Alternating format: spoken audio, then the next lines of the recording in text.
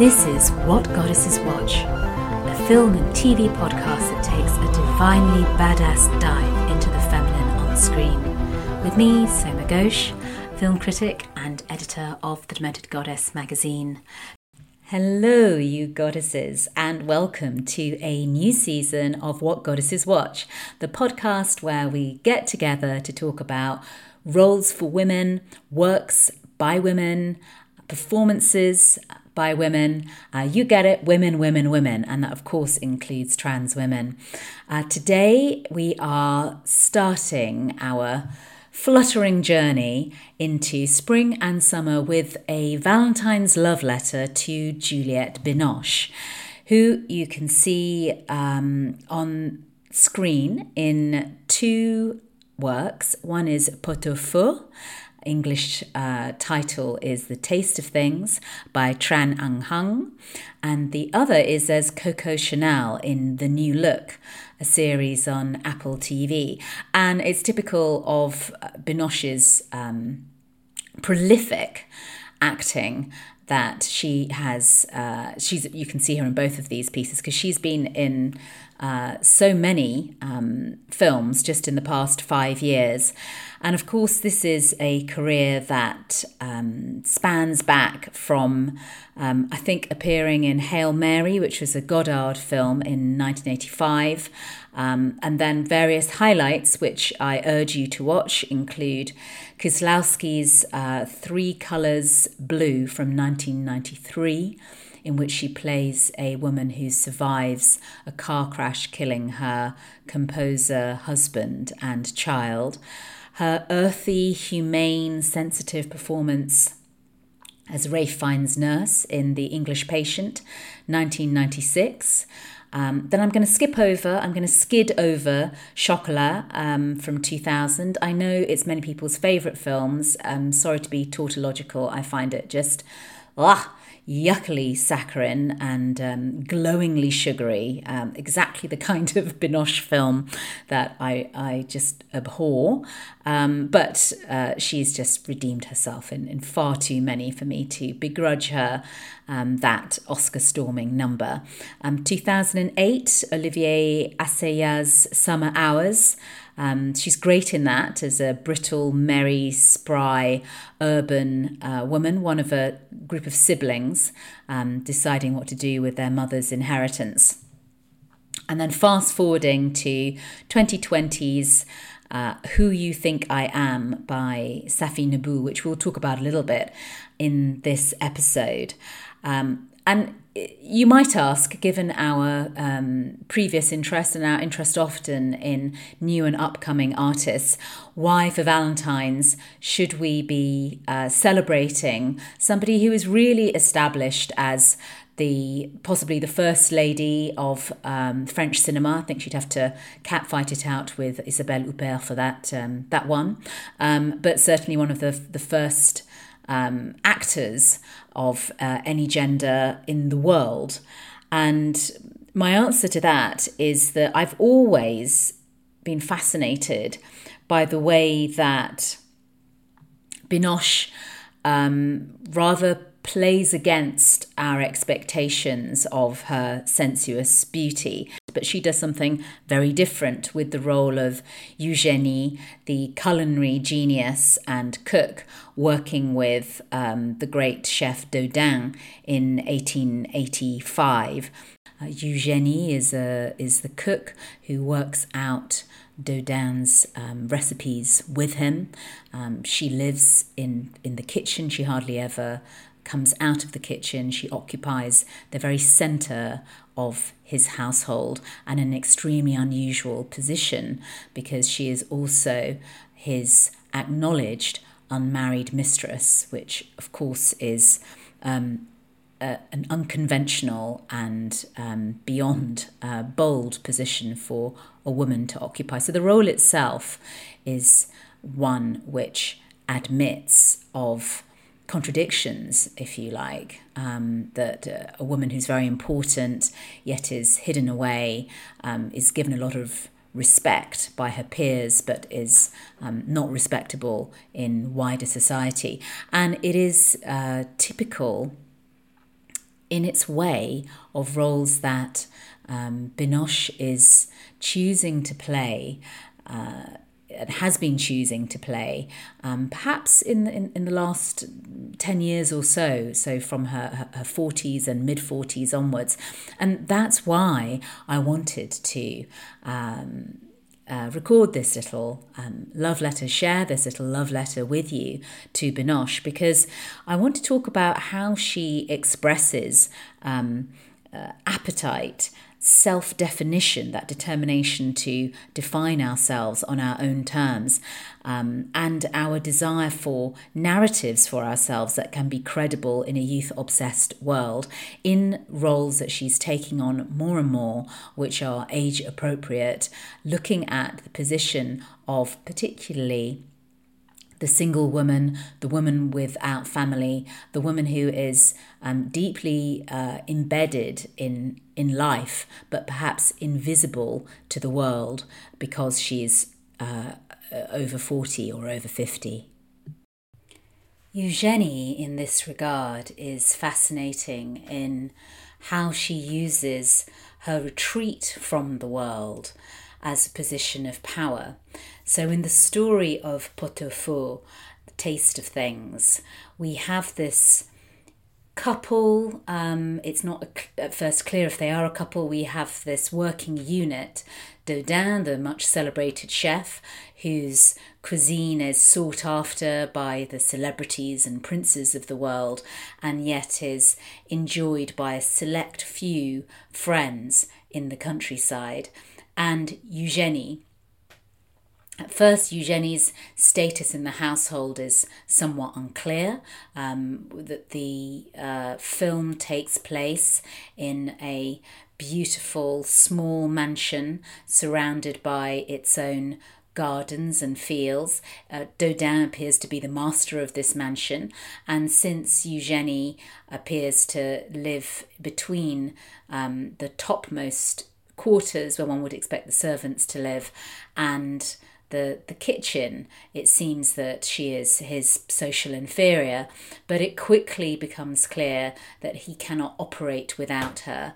She is not his muse, as might be the typical position for a woman working with an artist in a 19th century tale, but she is in fact an artist in her own right. So Juliet Binoche, in both of these roles, as Eugénie in Taste of Things and as Coco Chanel in The New Look, is playing an artist. As for the plot, there's nothing dramatic. Certainly things happen, significant events happen, but this is life unfolding. This is a still life animated before our very eyes. The style of the photography, the unhurried pace, the attention that Hung gives to every part of life in this house and in this kitchen, and the journey of dishes from Eugénie's creations to being served at table, often with Dodin presiding over the meal. Love sublimates everything that this couple do. And so it's not a conventional love story in the sense of an obstacle and a crisis, although there is, and this makes it most apt for Valentine's, of course, the dinner. So there is the moment where Dodin realises that perhaps he may be able to convince Eugénie to marry him by creating food for her. But Binoche's performance throughout resists romance. There are very few lingering looks, the sighs. She's enormously self-controlled around Dodin, and in fact it's because it's the role of food that's important to Eugénie as an artist. The role of food here is to cohere, to balance, to bring meaning to life, to create beauty on a daily basis. And Eugénie and Dodin ask everything of their art, but not of each other. So you might say an ideal, maybe utopian love for creative types. And the visuals, Hung is careful to separate the interests that we have in the movements, particularly of the mysterious Eugénie, from food. Even though Dodin, of course, like many chefs, if you've ever dated a chef, this may have happened to you. Dodin does recreate Eugénie's body in a pear dish. That I suppose was inevitable. Yes, there's all of this.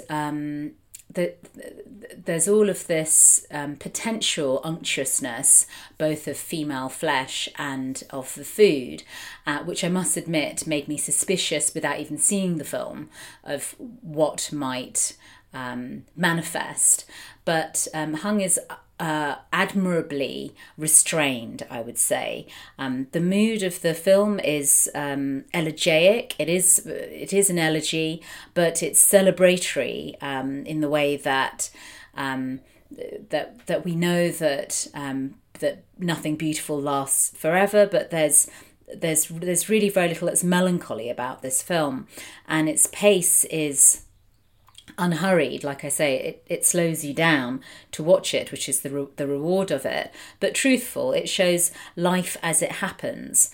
And Binoche's performance is pragmatic here, in a way that she uses pragmatism later with her depiction of Coco Chanel.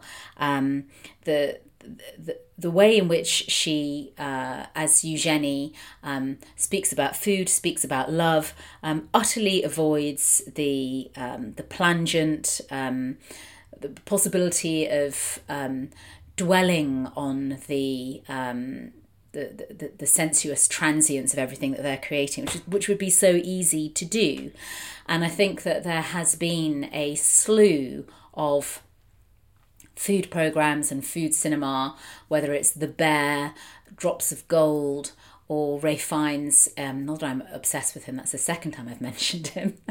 There's, he's going to sneak in despite it being all about women, I'm sure. Ralph Fiennes in The Menu. And one of the things that I found a little difficult sometimes about the pandemic was how we were often asked to swap pictures of our comfort foods.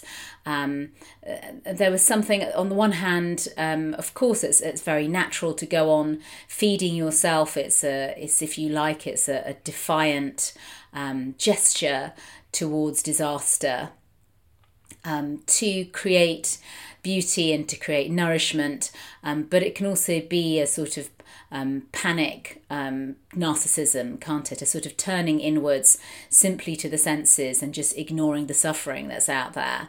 And it feels to me as if in the past few years, as things have felt more uncontrollable in the world, we've become more and more interested in, everything that I can control is just here, you and me, my little belly. But the film is wise in, as I say, being like a living still life. It does give tremendous importance, and it's and the group of male friends around Eugénie and Dodin live for their next creation. It gives tremendous importance to food, of course it does, and there are close-ups on dishes as much as on faces. But a pot au feu, it doesn't, of course, translate as taste of things. A pot au feu is a simple rustic dish. It's a humble one-pot casserole, and the skill of a pot au feu is how you can retain the individual tastes and flavours of each element whilst getting them to fuse together. And you guessed it, that is a critic's metaphor for this film. It does manage to place the love affair of Eugénie and Dodin in the round of looking at what is meaningful in the life of these two people. And what is meaningful for them is their creation. Which brings us to Binoche's Coco Chanel in the new look, the new Apple TV series showing every Wednesday from Valentine's. Now, Chanel was obsessed with her own creation. She obviously created a brand from her vision, her personality, her lifestyle. And that lifestyle was founded on poverty. She was the illegitimate, effectively orphaned child of a low-class Loire family, and she would have grown up being sheltered by nuns speaking the patois of the Loire. And it's very interesting how Binoche's English accent, so one of the things that I had to adjust to as all the actors are speaking English in a French accent, is how it's earthy, it's got a bit of a streetwise punch. And indeed, the way that she approaches this character, to me, suggests that she had really thought and looked into the biographies of Chanel and read her words. Now, shows don't get points, as far as I'm concerned, for meticulous historical research merely, because it's all about their approach and originality. But actors who are able to step away from the expectations of perhaps a formal, distant, chic Chanel really do. We see Binoche arriving as Coco Chanel did after her exile for her involvement with Nazis in 1954, facing her comeback to Paris while Dior has been celebrated for the new look, for bringing hope with that fulsome feminine silhouette and revitalising fashion.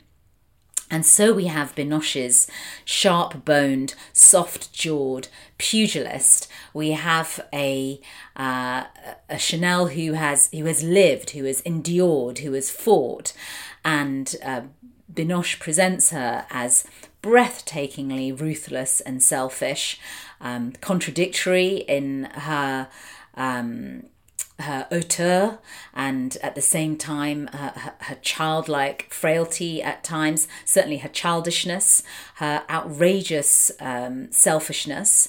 The style of the series overall varies. It's of course beautifully glossy, bewitchingly glossy, as you might expect from any Apple series of a historical period. But it is uneven at times, perhaps a bit ploddy, more like a historical soap drama, and at others, particularly in the 2 episodes directed by Juliet Binoche of Titan and body horror fame, and absolutely revolutionary director, she accentuates the psychological disturbance of the trauma of war, of the persecution of the Jews and of political resistors, of torture. All of these things, largely indirectly, are present in her ever-shifting camera, and just the way you see the actors relating to one another in her episodes is so much more visceral and emotional and physically free. Nonetheless, there's some great writing here for the actors, and particularly for Binoche, in this script and story that is written mainly by Todd Kessler, who created the series, Jason Rabe and Carter Harris. And the opportunity that they give Binoche, and which she takes and runs with, is that of showing a prize fighter, a champion who's been thrown against the ropes and is battling for her comeback. And really, it's very true to the position in which Chanel found herself. So I'm going to read to you from the interview, which is briefly featured in the series, but we don't see it in great detail, by Malcolm Muggeridge, himself a fascinating English writer and spy, who is trying to trap Coco Chanel into admitting, as the series would have us believe, that's what he's trying to do, her Nazi involvement. So this is the real Coco Chanel speaking to Malcolm Muggeridge. Muggeridge: have politics ever riveted your attention? No, mediocrity doesn't appeal to me. Well, which side were you on? On neither side, of course. I stood up for myself as I always have done. Nobody has ever told Coco Chanel what to think. So there you have the real voice of Chanel, courtesy of me and my French accent.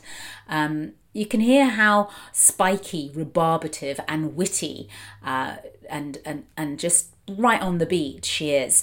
And Binoche brings this quality to the way that to the very way that she shrugs her shoulders. There isn't, as I said, the expected patina of elegance. In fact, always bristling through is the pugnaciousness, and that's what makes her so much fun to watch. Opposite Chanel, for it's a dual story really, is the story of Christian Dior and his sister Catherine, who really comes to the fore here, played by Maisie Williams, with a quivering sensitivity throughout. Catherine Dior seems to be largely based on Justine Picardie's book Miss Dior, where you can read about Christian Dior's sister's extraordinary bravery as a member of the resistance and the trauma that they endure. Christian and Catherine is navigated through his art very explicitly in the new look, and opposed to that story of from darkness into light, we have the story of Chanel, her collaboration with the Nazis, being found out pretty much and escaping to Switzerland. And from there, from an impoverished and scandalous position, she tries to claw her way back and regain the power and wealth which she has lost. Now, it's probably fair to say that whilst everyone else does a good job in a fairly traditional historical drama, which I enjoyed because I love fashion, I love creativity. I particularly resonated with that struggling towards new shapes as a response to devastation, which is the journey of Christian Dior, and that's quite unusual to see in a TV series as well, so full props for that.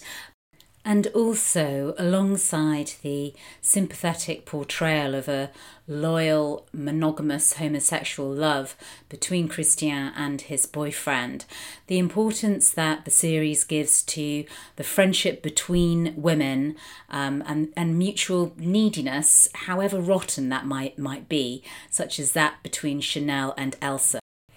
Although Emily Mortimer's role, I'd say, is a little underwritten, she gives this completely physically embodied performance of an eternal delinquent, exhausted and exhausting, the charming playgirl of Europe who believes she can still get any count or prince to marry her.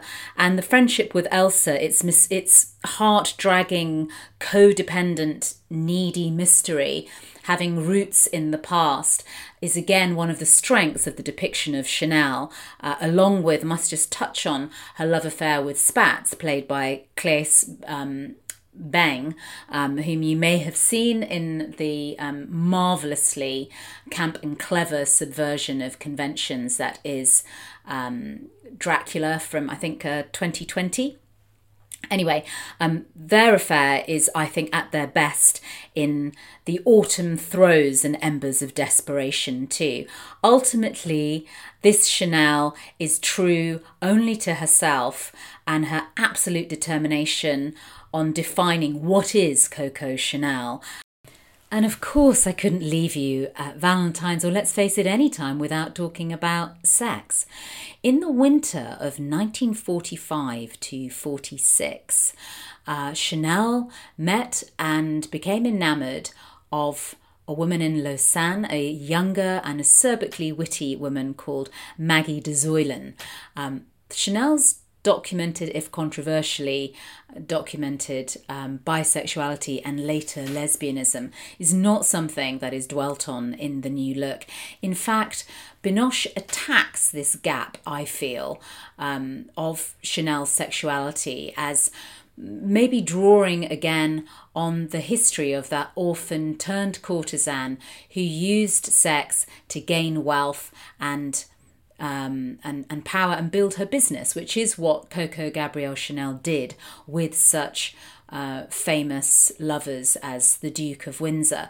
So the sex that we see Chanel involved in, which she also lies about, is very often transactional. It's very often of the market, and if not, then it's coming from the grabby needs of her own flesh and her own insecurity. So that's how Binoche tries to, I feel, straddle the gap. Ultimately, does it come to ratings? Do we have to do this? Well, it's kind of helpful, isn't it, for you to judge? As I said, please go beyond the first episode to see the interest of this series, the new look. I would give it 3.5 as a series. I would give Binoche 4 goddesses for her performance, and for Pot Au Feu, the goddess ranking is 4.5, both for the film and for the performance. So till we meet next, I wish you a very amorous Valentine's, especially if it's with yourself, and a creative and abundant spring. This episode of What Goddesses Watch was produced by Soma Ghosh with music by Penelope Traps. We don't interrupt your listening pleasure with advertising, but we'd love you to join us as a patron. If you enjoy this episode and you want us to make more podcasts about films by and about women, then go to patreon.com/What Goddesses Watch. That's patreon.com/What Goddesses Watch, and support us from £1.99 a month, or if you're listening on RSS.com, hit the donate button now.